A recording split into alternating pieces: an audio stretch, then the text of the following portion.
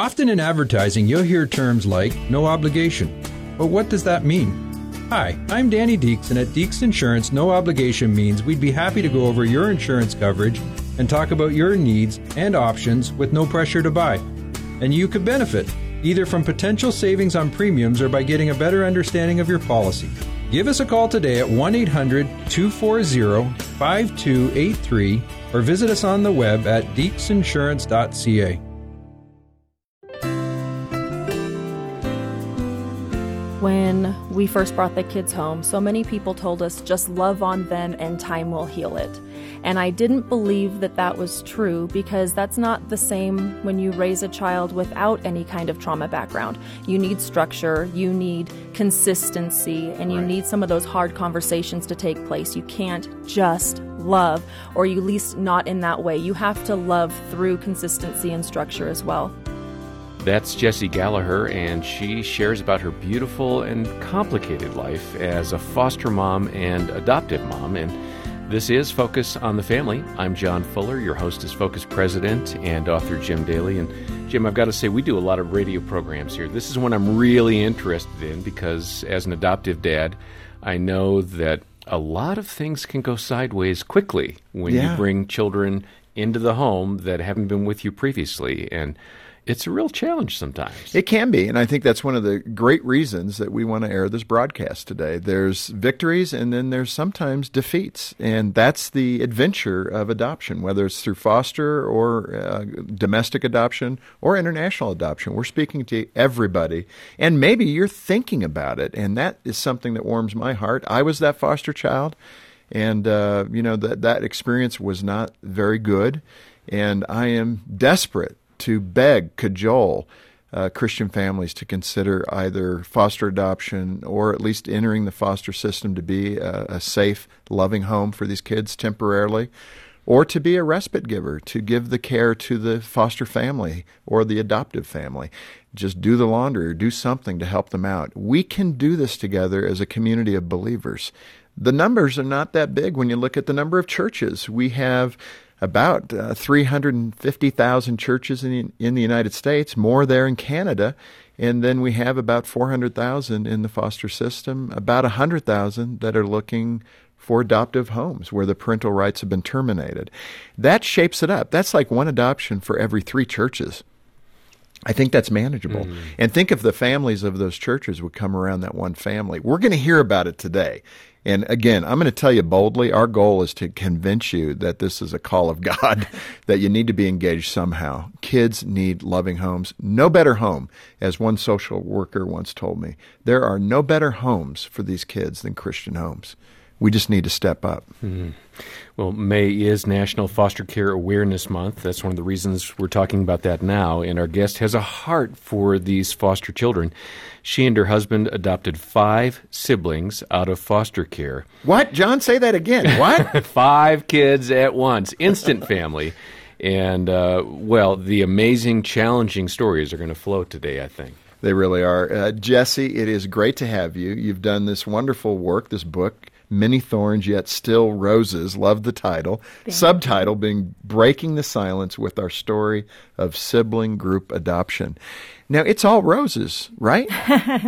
It is not all roses, but I would say that when people want to look at things like adoption in context of only victories or failures, you got to be able to see where a victory is coming through a hardship. And so one of the things that we learned very early on is that when things seem to be going more wrong than usual, typically a breakthrough is on the horizon. And so even our first weekend with the kids at home, one of them fell apart and had a very, very violent meltdown. And in that, it was able to show us that, wow, this kid's already thinking we might be trustworthy and willing to start pushing buttons. And so as we were that's going... interesting, though. You got to slow down because people, that really, most parents and most people aren't used to that. What these kids are saying is, there have been so many people in my life that when I push buttons, they back away. It demonstrates they don't really care about me. And that's true in foster care. I feel like these kiddos, they have already been hurt by someone in their past. And in that scenario, you don't want to take a risk on trusting someone again and fearing that hurt. And so if you push those buttons up front and see if that person stays with you through your intentional worst, then they're going to stick with you when you're giving your best and sometimes mess up. And they have to see that to start with. And you and your husband have done such a great job with this. That's why we wanted you on the broadcast. I mean, families struggle in this space. You've taken on the challenge. You've adopted these 5 kids. That is huge. Most people are going, why? Why did you do that? That would be a rational response. I mean, it's taking on a big burden. So let me ask that question that we hear from the listeners screaming through the microphones right now. Why? What motivated you to get involved? So when I was in elementary school, I had a friend who was in foster care, and we had a very close relationship. And then just one day I came to school and she was gone. And that was such a hardship for me. And I was still in my home. This girl, she lost her friends and the home she was in and everything else attached to it, and I still don't know where her life ended up taking her. My husband also had a story in his youth of a child who deserved a better home situation, and so we both separately knew that adoption would be in our story, but we didn't know exactly how it would play out. And after getting married and my husband joined the Army, God kind of gave us some basic guidance that we thought we were following, but then a door would close here or something new would open here and it would shift around until we had finally landed on this sibling group of 5. And the flyer we saw resembled my husband's family to himself, and he dropped his head and said, "Oh no, I think God wants us to take all 5. And I thought, "Oh no, I see that too."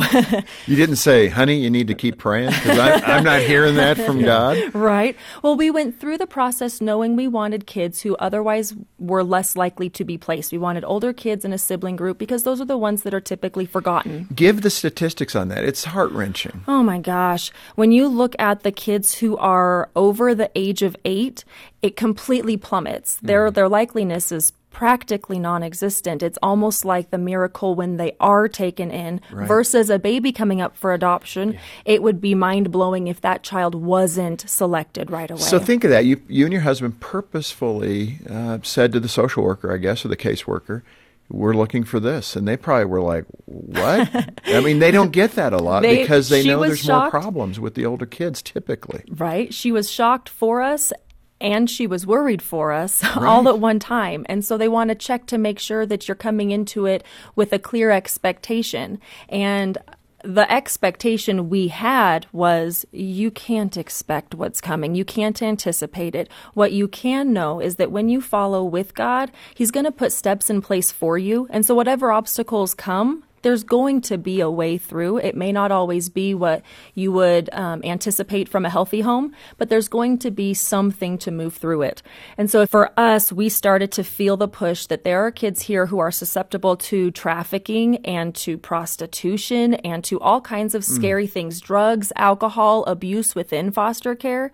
And we wanted to make sure that the kids that we have in our schools and in our communities and in our neighborhoods had better than that. As Americans, we can provide better for our kids who are sitting around scared of what's around them. And so the foster care thing wasn't where we started, but I had gone to a church conference that was talking about trafficking, and I was sad at the number of kids who end up running away from foster care because as older children, they don't feel like they belong, and I feel like our kids should belong. Jesse, I want to move this along to your particular situation. You did adopt 5 children. Yes. One of the kids struggles. And that is my oldest son. And what we think is beneath all of the trauma, there is also some sort of processing hardship. And when you look at that, if there is a child with a special needs in a healthy home, the way that they're able to gain support and resources is incredible. There's so much available to them. But when you take a child who's already struggling with something and compound it with trauma, that kid's going to have an uphill road to work through. And I can tell you that with my child, Brandon, he was, like I said, the very first day he was with us, he actually knocked our wall off the hinges, and I had never seen anything like it. He lost his mind because somebody else got a turn on a game. Yeah. And so he was so stuck. And this child, we have worked through so many things with him where he still works through things, but we now have a relationship where he receives the help in working through things, and he has relationships with teachers, and he has friends at school, and so many things that were never there before. We still have a long ways to go, but this kid who was so burdened by his trauma is now funny and witty. And boy, to see that blossom. Oh my goodness, I can't even put words to it. And there are times where his processing, he'll say something that cracks us up. I mean, just last night, my best friend, her birthday is on Valentine's Day. So my son, who doesn't have a girlfriend, says, "Oh, Valentine's Day, it's such a waste of a day." My daughter looks at him and says, "But it's Auntie's birthday." And he says, "Oh, every year?" No, every other year, actually. That works out just right. Right. That's actually what my best friend said. She said, "I'll take it. We'll only count a few of these." And so just those moments where he can be funny, and it's whether he's intentional or not, he's in conversation and he's participating, and he's really thriving in a lot of ways. 2 years ago, coming into a school, I already knew, this teacher's going to have a bad year. I'm so sorry.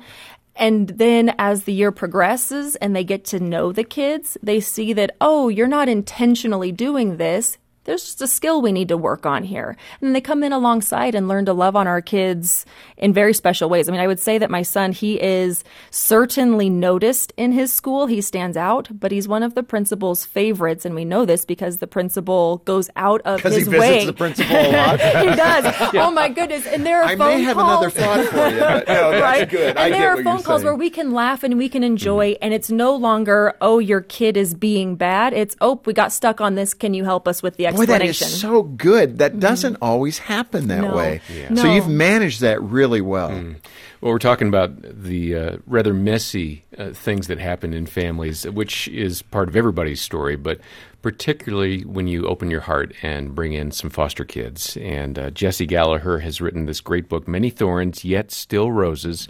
We've got it at focusonthefamily.ca, or call us if you'd like to learn more about getting involved in this space of fostering. Our number is 800, the letter A, and the word family. This Focus on the Family broadcast will continue in just a moment. As families continue to self-isolate because of COVID-19, the need for the gospel of Jesus Christ is needed in our homes now more than ever. That's why Focus on the Family is providing a free 4-week trial of the Adventures in Odyssey Club, where families can listen to the full Odyssey library of over 800 episodes, daily devotions, and more. The sign-up process is easy and no credit card is required. In addition, we have just released a new online streaming service called Focus at Home. Focus at Home brings hours of biblically based, family-friendly entertainment created by Focus on the Family. Movies and audio adventures, readings of best-selling children's books, biblical lessons straight from the Holy Land, and more. Best of all, this will be free of charge during the COVID-19 crisis. For more resources to help your family thrive in these uncertain times, please visit focusonthefamily.ca. That's focusonthefamily.ca.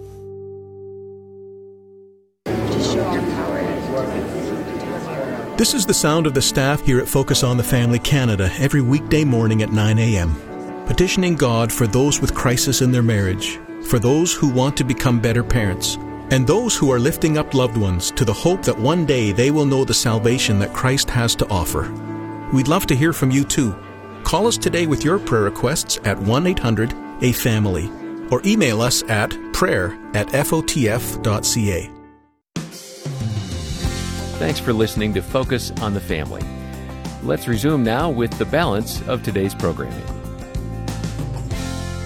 Jesse, I really appreciate the dose of reality, and this is what, many of the kids are going to test you because they find it difficult to trust. Right. Because they create those bonds and then they're broken. Of course, the strongest bond being with their biological mom or dad or both, and then they're not there for a variety of reasons. Unfortunately, in the system today, a lot of that is drug-related. Opioid abuse has skyrocketed the foster and overloaded the foster system in some states. So that's the backdrop. The kids are struggling emotionally.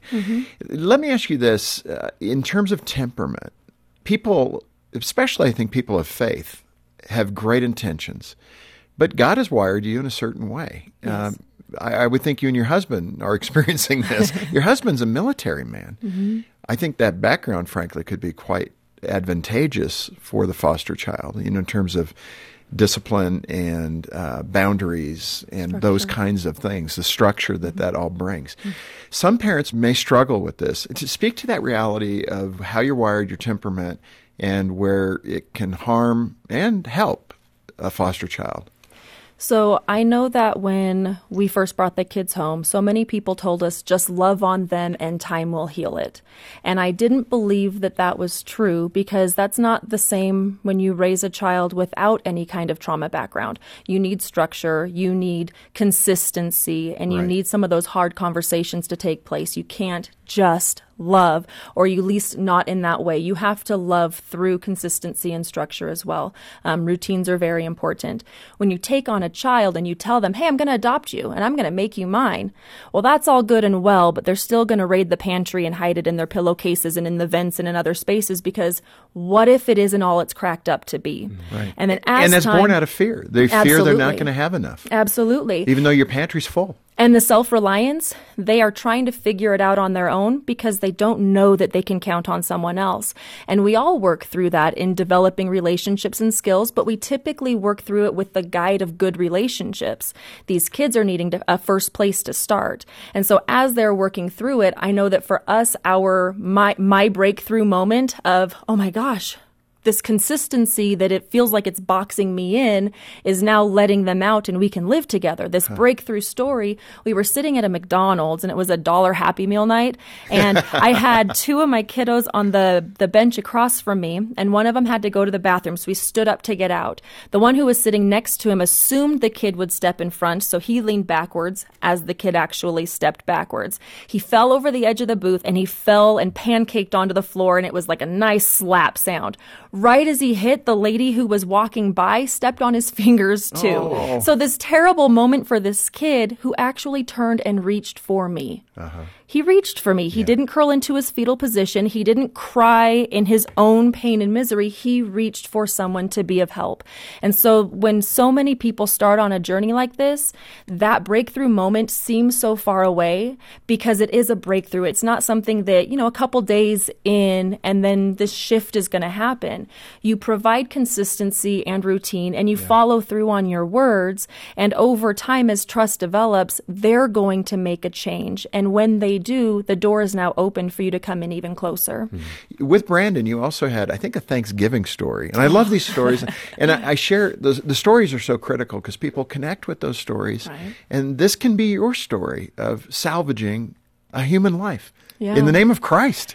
But what was Brandon's story at Thanksgiving? So our Thanksgiving story was a really hard one. We, especially in that first year, we had a lot of daily difficulties with Brandon. And on this Thanksgiving, it seemed like it amped up. And it was so hard when we just wanted to have a nice family holiday. And at the end of the night, I spent the time in my closet praying out to God, like, why is this my life? Why are we here? I'm doing everything I can. I'm following your lead. Why is this still what our family looks like? And I didn't feel an instant response. I didn't feel an answer. And when I got up the next morning, it was such a moment of, did he walk us into this and just drop us here? Like, was this a joke? Did we misinterpret it? Yeah. So as I was getting breakfast ready the next morning, I was just feeling so defeated. And Brandon walked up to me unprompted and said, "Hey, Mom, I'm really sorry yesterday went so bad. I wanted it to be a good day." The fact that he took responsibility and acknowledged that the day didn't work out, it was the first time that he'd ever done that. And so it was a day that got worse that led to him wanting to take a step forward. He was beginning to see it and to rationalize it and think it through. Right. That's a big day. Absolutely. And then it goes to show that I think that him wanting a special holiday contributed to the chaos of the day. Yeah. And for a lot of these trauma kiddos, the extra stimulation, at times it can be hard. And so it falls on us to walk alongside them even better. Yeah. And Jesse, I can't end today without talking a little bit about you and Jordan and your marriage, because this can put a lot of stress on your marriage, especially if you haven't gone through having children already. Right. And I really applaud your courage. I'm like your mom and dad going, really, this is what you want to do. But I love it because it's the heart of God. Right. And it's coming out, and you're risking. Right. And that's the heart of God. And you're laying it out there for these kids. Right. And that is all awesome. I'll tell you that when we started the process and we were all excited and happy like any new expectant parents, and we're going to do sports and we're going to braid hair and we're going to make messy meals, and the kids came home and there was a huge curve of, this is what it looks like. Right. We needed to adapt to what the reality was. And in those first several months, he and I had never been closer. And it was out of the survival of knowing that you had to lean on your spouse. So as the kids were like feral cats kind of running around, and you get this one, I got this one, where's this one, eyes on this one, and the shuffle that was taking place, I had to count on him. I couldn't second guess him, and he didn't have the time to second guess me.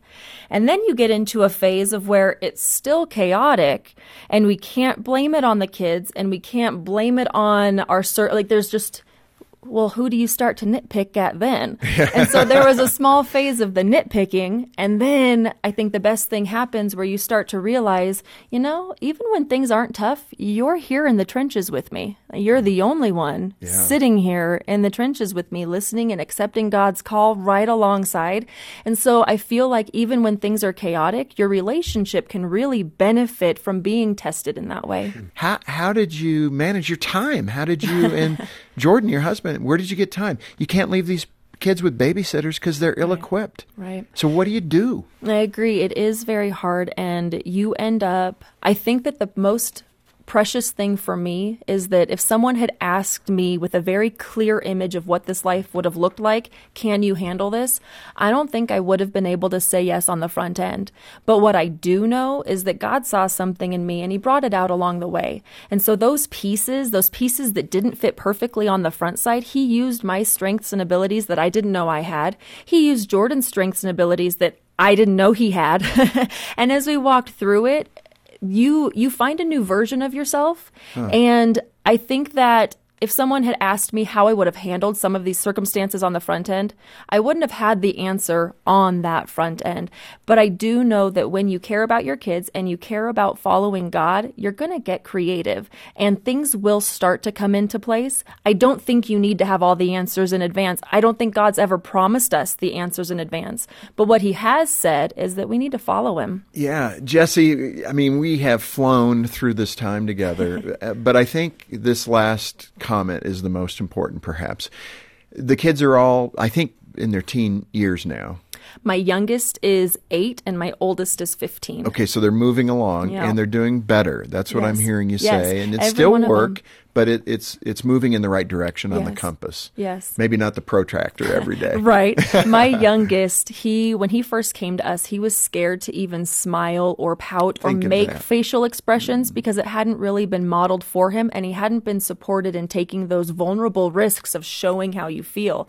And so we started off with putting blinders up on both sides of our faces so that he and I could make faces at each other and build over time. And we're about to hit our 5-year mark, and this kid will look at me and he'll give me a glare or he'll give me a frown. He's learned the facial he'll expressions. stick his tongue out at me. Good for I give him good news and he lights up, and the smile that comes off his face. So every single one of the kids has victories like that, where the things they were stuck with, we've moved on. We're facing new obstacles now. Well, I'm sure, as we all are with teenagers. Yes, yes. But this is it. When you look at the long view, when you project out there when these kids are in their 30s, man, what an investment into eternity that you and Jordan have done. And that really is the reward in your heart. I feel like you put them on a good path, right? I feel like the most important part for them is to show them that they are loved, because if we can help them to see it, then they can receive it from God too. If we let these kids continue to feel unworthy or failures or unwanted, that's a forever thing for them. And so whether they end up becoming neurosurgeons or not, I just want them to know that they are loved, and that has enabled them to achieve skills and abilities that they wouldn't have without the support. Yeah, that is so well said.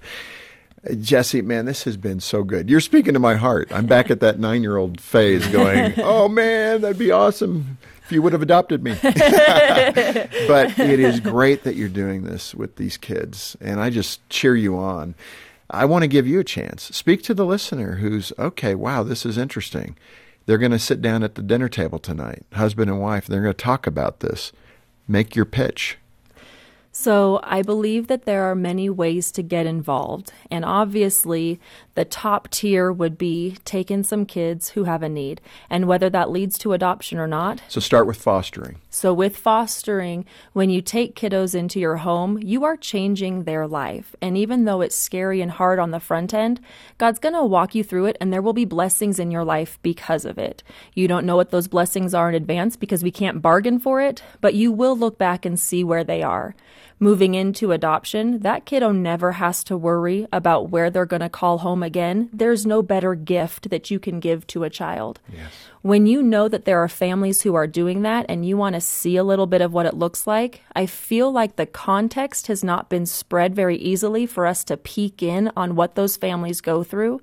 You can also pray. That is such a big piece because I feel like when people come together in unity, we can get God's ear. And even for me particularly, even if we aren't getting the prayer we're asking for, the fact that someone is praying for a solution, they're now seeing a problem that they hadn't in advance, and they might be used to answer it in a way that they wouldn't have if they didn't sit down to pray alongside you to begin with. So true. I mean, that's one of the reasons we started Wait No More, which is the program we've been doing now for 11 years. We've had over 4,000 families start the adoption process. We don't know because of, privacy reasons, we don't know the end result, but we anticipate over 4,000 children have been adopted out of foster care because of that. We've expanded that now to encourage people to simply get into the foster system to become that foster parent.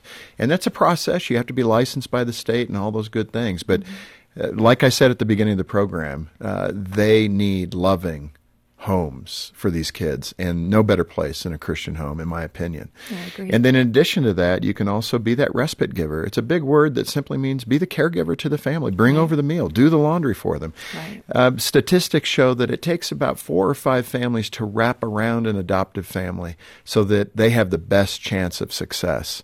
Just think of that in your church. Find somebody in your church that has adopted out of foster care and be willing to say, I'll be that supportive family for you. And here's the amazing thing. With Wait No More, we have this down. It costs $50 to help a child get placed into a loving Christian home. So if you want to do that, along with prayer, support it financially, help focus on the family, do all we can do together, be a part of it to bring that loving home to a waiting child. And if you can do that, man, we will say, blessed are you. Well, do join the team. In Canada, our foster care and adoption ministry is very similar to what we do here in the U.S. It's called Waiting to Belong, and we'd love your support for that. And, of course, other resources, including Jesse's book, Many Thorns, Yet Still Roses, are available at focusonthefamily.ca or when you call 800, the letter A in the word family. Jesse, again, so good. Thank you for being with us. Thank you for what you and Jordan are doing, and God bless those children that you're helping. Thank you. On behalf of Jim Daly and the entire team, thanks for listening today to Focus on the Family. I'm John Fuller, inviting you back as we once again help you and your family thrive in Christ.